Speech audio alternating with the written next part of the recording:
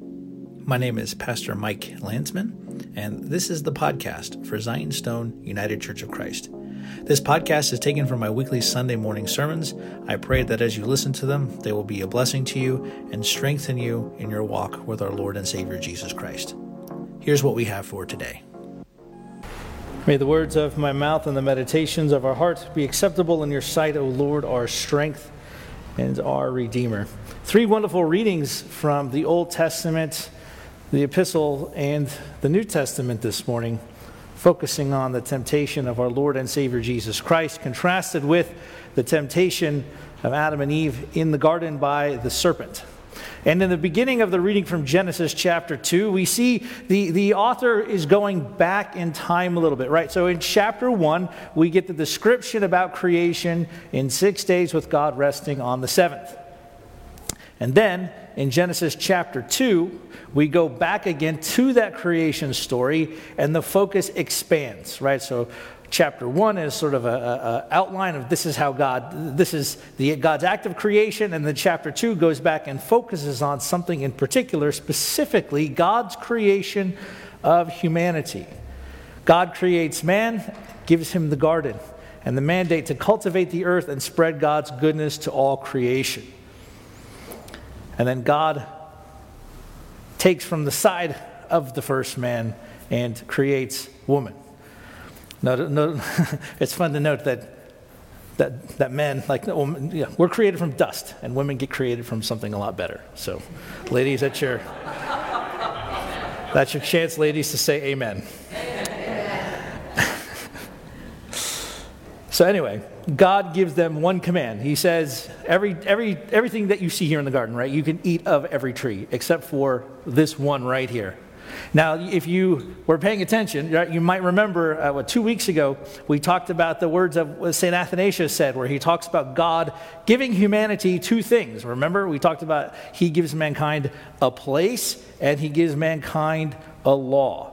And he gives them these two things, right? And so what the law does is to help keep them moving towards the goal, which is union with God, right? And so he gives these two things: this place, this is where you are, this is where you're going to dwell, this is your divine task I've appointed you to do, and then here is the law to go with it to guide you as you do that. And so we talked about how humanity can go either way, right? Towards the good, or turn themselves towards the bad, right? And so we know from reading the story that we just heard this morning, this is humanity's turn away from life towards sin and death, right? And so the result of this temptation, the result of the sin of Adam and Eve in the biblical story, is to show us this is how sin enters the world, not through an act of God, not through God ordaining it, right? But sin and death enter the world through human sinfulness and human disobedience. Excuse me. And in the reading, we see Satan's strategy, right, for how he tempts them. And he's going to use the same strategy a little bit later in the sermon I'll show you to tempt Jesus, right? So what he does is he makes something forbidden seem like it's actually good, right? So there's this, who knows? Everyone talks about them eating an apple. It doesn't say apple, it just says the fruit, right? We have no idea what it was, right? So the idea here is, here's something forbidden. If it's forbidden, well, why is it forbidden? Calling into question, why is it forbidden? It looks good, right? It says the woman looked at it, and it looked like it was ready to be eaten. It was a delight to the eyes. And we see that sin actually can look really good. And then what Satan does is he makes any reasonable instruction to refrain from or to stay away from what is forbidden a bad thing. Right? God says, stay away, don't do that. And the devil's like, yeah, is it really going to hurt you though? Did God really say? I mean, look how good it looks. It looks pretty delicious. I'd eat it too, but I mean, I'm not hungry. I'm sure you guys are. Look how great that is. It probably smells really good. It's not going to hurt you. God's being unreasonable. The serpent, the tempter, Satan, he casts God as the one who is keeping them from something that they really need or really want, reinterpreted as a need. It's almost as if He's saying these guardrails that God has put in place, of a place and a task in a law, right? That these guardrails are unreasonable. Because God is obviously trying to keep you from something good. God is trying to keep from you something that you need. God is trying to keep something from you that it's actually your right to have. There's some ministers out there who, reading this story, actually say, no, the serpent is the hero of the story. Have you ever heard that? I have. It's garbage. They'll say the serpent is the hero because he's trying to give humanity secret knowledge that God is keeping away from them because God was stuffy, or God was mean, or God was unreasonable. And what Satan does is he always casts God as the one who's the killjoy. He always casts one as the God who's, the stuffy, uptight friend in the group that never wants to do anything fun because they're always scared about what happens if you get caught, right? But that's not who God is. That's not what God does. God places guardrails. And guardrails in our society, brothers and sisters, are not seen as a means of grace. They're not seen as God's act of protecting us from things that we should not have, right? In our culture, our society, in our day and age, guardrails are seen as God really wants to control your behavior. Or what people will say is they'll get up and say, well, no, God doesn't really want to control your behavior. The people in the church want to control your behavior. They don't like these things, so they tell you, you can't do that. And so what happens is sometimes people even start to play the role of the serpent. God didn't really say that. I mean, it's in His Word, it's in Scripture, but did God really say that? No. Did God really mean that? No.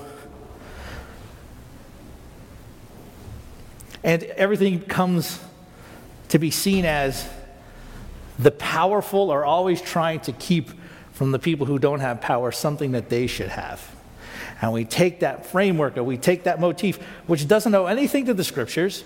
It actually owes more to Nietzschean philosophy, right? The power is everything that matters. The search for power and control.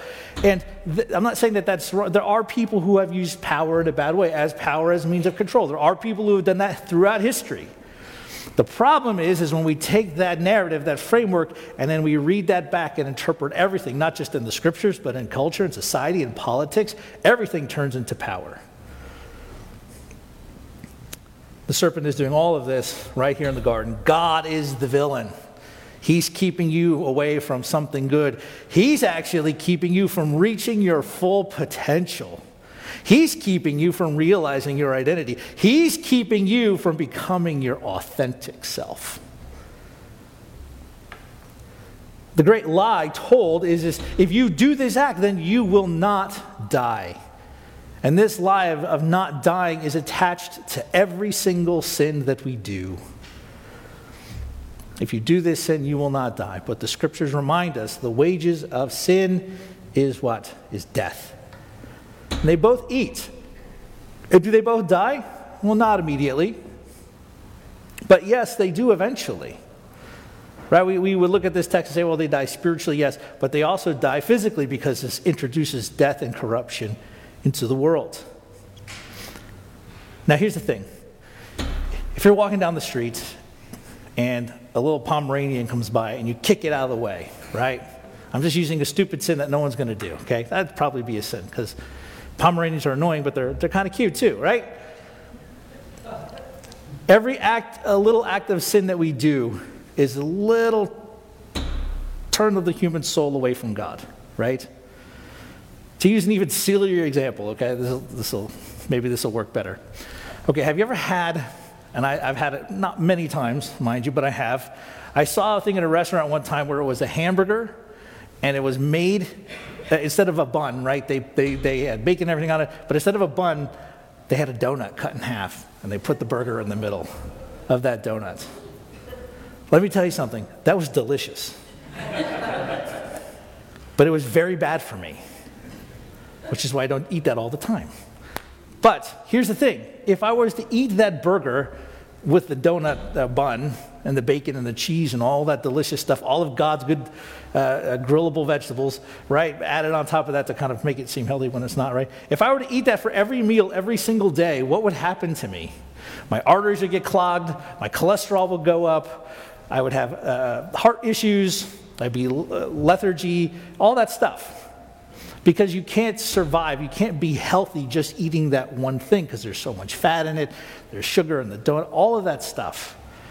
And I see sin kind of like that, is eating a delicious burger with a donut instead of a bun every day for every meal. It's delicious, but the more you do it, the worse you're going to get, slowly but surely. Sin is the vehicle by which death is at work in the world. Results aren't always immediate, but expulsion from paradise will come. Now in Romans, St. Paul, he lays out the underlying theology of what's happened in the Garden of Eden by Adam and Eve's sin, right? And he says that through one man, sin enters in the world and death spread to all because all sinned. In other words, we are all sinners, right? We cannot help to sin without God's grace, right? Now this doesn't mean that as human beings we can't ever do anything good because we can. But what we cannot do is reunite ourselves to God because sin and death have corrupted us. But what he says is, he says here, through Jesus Christ, we receive grace freely, as well as the gift of righteousness. And righteousness is our being reconciled to God. It is something God gives to us as a free gift of his free grace. Now, there will be some Protestants who will say, well, righteousness is something imputed to us, right? So in other words, God looks at us, he declares us righteous, he sees Christ's righteousness kind of on us instead of our own, and then he declares it to be so we are righteous. Now, the conflict there is with our Roman Catholic brothers and sisters. They'll say, no, grace, divine grace, is infused into the human soul, right?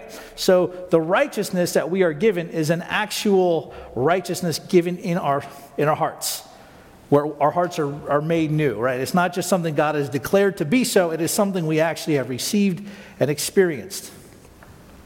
So those two views come into conflict. There's a wonderful Anglican theologian named E.L. Mascal, and one of the things he wrote in one of his books is he said, the way he puts it is like this. He's like, the fight is between both of those things. So he says this. He says, when God created the world, what did God declare? Like when God created light, what did God say? He said, let there be light, right? Lux fiat, light be. God declared it, and what happened? Light is created, right? Light is created.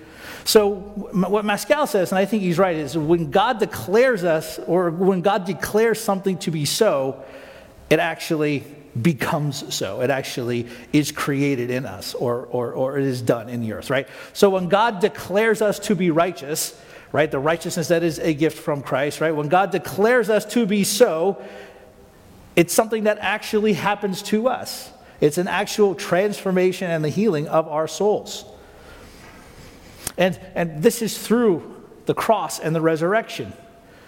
But I think it's also important to note here that bound up with all of that is the story that we heard read from the gospel according to St. Matthew about Christ's temptation in the wilderness. Right? So Adam and Eve disobeyed God and fell into sin by yielding to the temptation by the serpent, by the tempter. Jesus, after 40 days of fasting, has a similar experience. Now it's interesting, right? Adam and Eve in the Genesis story, where are they? They're in the garden. They have it great, right? It's paradise, set aside, right? We could talk for hours about ancient Near East views of paradise and gods and all that stuff. We won't. Maybe we'll do a Bible study on it someday. But they are tempted in the garden, surrounded by all of God's good gifts. Where's Jesus tempted? He's tempted in the desert. He's tempted in the wilderness, right? So they're tempted in a place surrounded by provision and all of these things and the water and the fruit of all the trees all over the place, right? And the delicious animals. I don't know, maybe they weren't vegetarians, maybe they were, who knows, right? We don't know, right? But Jesus is in the desert. There's nothing in the desert. Shrubs, little pockets of water and stuff here and there. He's been fasting from food for 40 days, so he's really hungry, right? And the desert as opposed to paradise. Paradise is the place that God creates or where God dwells, right? And brings his people to live among him, right? Which is why they get expelled when they sin. The desert is the place where evil was seen to be, where the evil spirits were, right? So think about this. In the Day of Atonement, when the priest would lay hands on the goat, they would send it out, bearing the sins of the people. Where would they send the goat out to? The desert, the wilderness. Why? Because in a sense, they're taking the sins of all the people and sending it back to the source of sin, right? So Jesus goes into the wilderness. He goes to the devil's home turf, right? The devil has home court advantage here. Well, that's not true. It's a stupid example, but right, he goes into the desert, right? The realm of Satan. And the tempter comes to him. And this is the same tempter in the garden that smooth-talked Adam and Eve out of paradise. And his approach to Jesus is the same. Hey, are you hungry?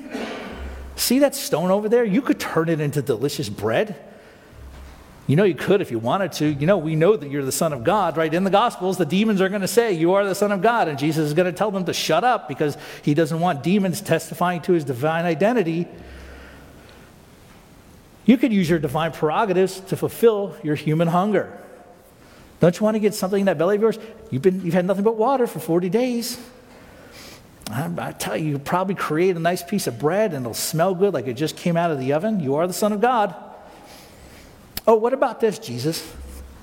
Look at the world. Look at the kingdoms of this world. Look at their splendor. Wow, look at the pyramids of Giza. Look at the Sphinx. Right? Look at Rome. Look at all of their architectural marvels and their wonders. Look at the glory of all of this. I'll give it to you. What's the cost? Oh, no, just bow down before me, and this will all be yours. Have you ever heard the term, it's better to rule in hell than to serve in heaven? That's a terrible saying. And people who say that have no idea what they're saying. Right? Because heaven... Well, the idea of ruling in power or above all, right? And the devil gives Jesus like this shortcut to rule in power above all. But here's the thing. Jesus is already the master of the world. Because the scriptures tell us, St. Paul will tell us, that he is the one through whom all things were made. We're going to confess that in the creeds, right? Jesus is the one through whom all things were made. So and everything already belongs to him anyway. And then the devil takes him to the Temple Mountain. He's like, okay, Psalm 91, he will give his angels charge over you and they will bear you up lest you dash your foot against a stone. So why don't you just take a running jump off of this mountain? The angels are going to catch you. God said it. Jesus even says about going to the cross. He's like, I could call legions of angels and they would come and they'd take me down off the cross and pay all these people back for what they've done. God said the angels would catch you. So, brothers and sisters, Jesus is getting like full court press temptation, right? Adam and Eve, they get tempted in the garden, but Jesus gets tempted with multiple things, right? All of the things that Adam and Eve lost through their yielding to temptation, Jesus, by not yielding to temptation or submitting to temptation or listening to the tempter, right?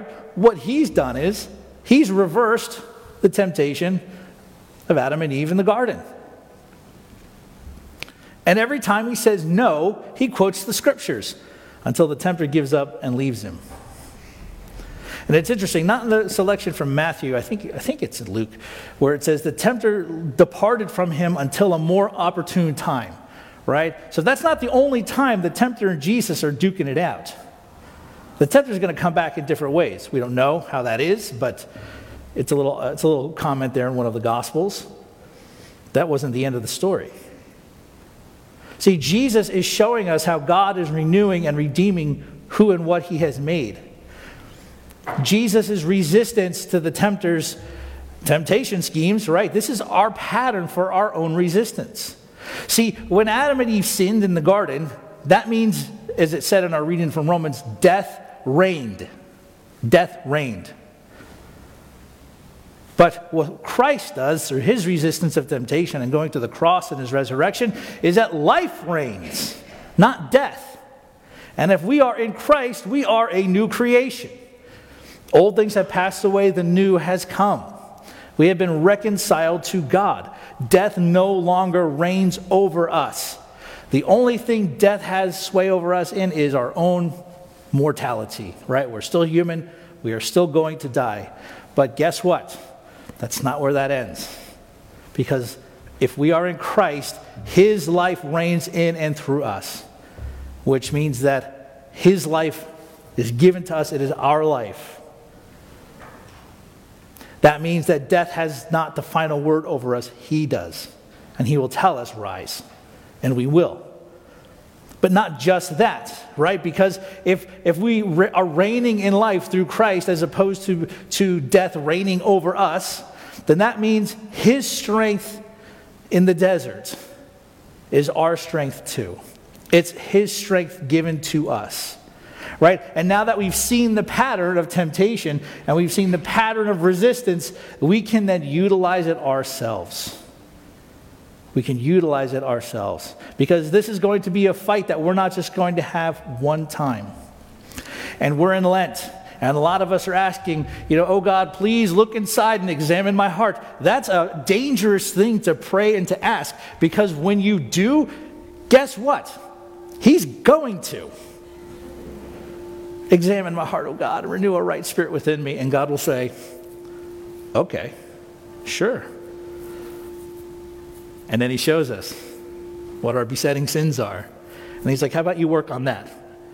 And then we want to pull Adam and Eve, like, no, I don't want to do that. Right? A lot of times those besetting sins are things that lead us to temptation, right? One of my besetting sins is that I'm selfish. Sometimes I want what I want, when I want it, and I don't care. What are one of your besetting sins that lead you to temptation? I don't want to eat a burger donut all the time, but when I see one, I kind of want one all the time, right? I'm selfish. I can be selfish. And so part of my walk is God teaching me to reprioritize, to relearn my passions, right? The passions that the Bible says wage war against our souls. And so because Christ triumphed in the desert, we can triumph too. And for some of us, it might not be a spectacular showdown with the tempter in the wilderness. For some of us, it might just be walking by the outlets and not going inside and buying something we don't need. For some of us, it's maybe, I've told you the story one time I went to Chipotle and I went up to the counter, I was going to buy a second burrito, and then I was like, no, I probably shouldn't because it's probably not healthy. And I'm glad that I didn't, right? Because that was bad, right? It's just, I'm using silly examples here, right? Because we can laugh at those examples, but it shows us something deeper, I think. And it also doesn't make us feel targeted. Or it makes me feel targeted and lets you laugh at me and learn the lesson I'm trying to tell. But I can take it. So through Christ, life reigns. Life reigns. Sin no longer reigns over us. Death no longer reigns over us. And so as we continue through Lent, as God continually shows us the contents of our hearts, right? As God shows us the things and the areas we are being tempted into, we can say like Jesus, we can quote the scriptures. We can use the scriptures, right? We can use the scriptures. So during this Lenten season, don't just take on devotional reading, you should, but also read the scriptures. Read the Psalms, the prayer book of the church. Read the Psalms, read the Gospels. Soak yourself in scripture. Soak yourself in things not of this world. And as we do so, may the pattern of our Lord Jesus Christ and his reign of life continually strengthen us throughout this Lenten season into life everlasting. Amen. In the name of the Father, and of the Son, and of the Holy Spirit, one God.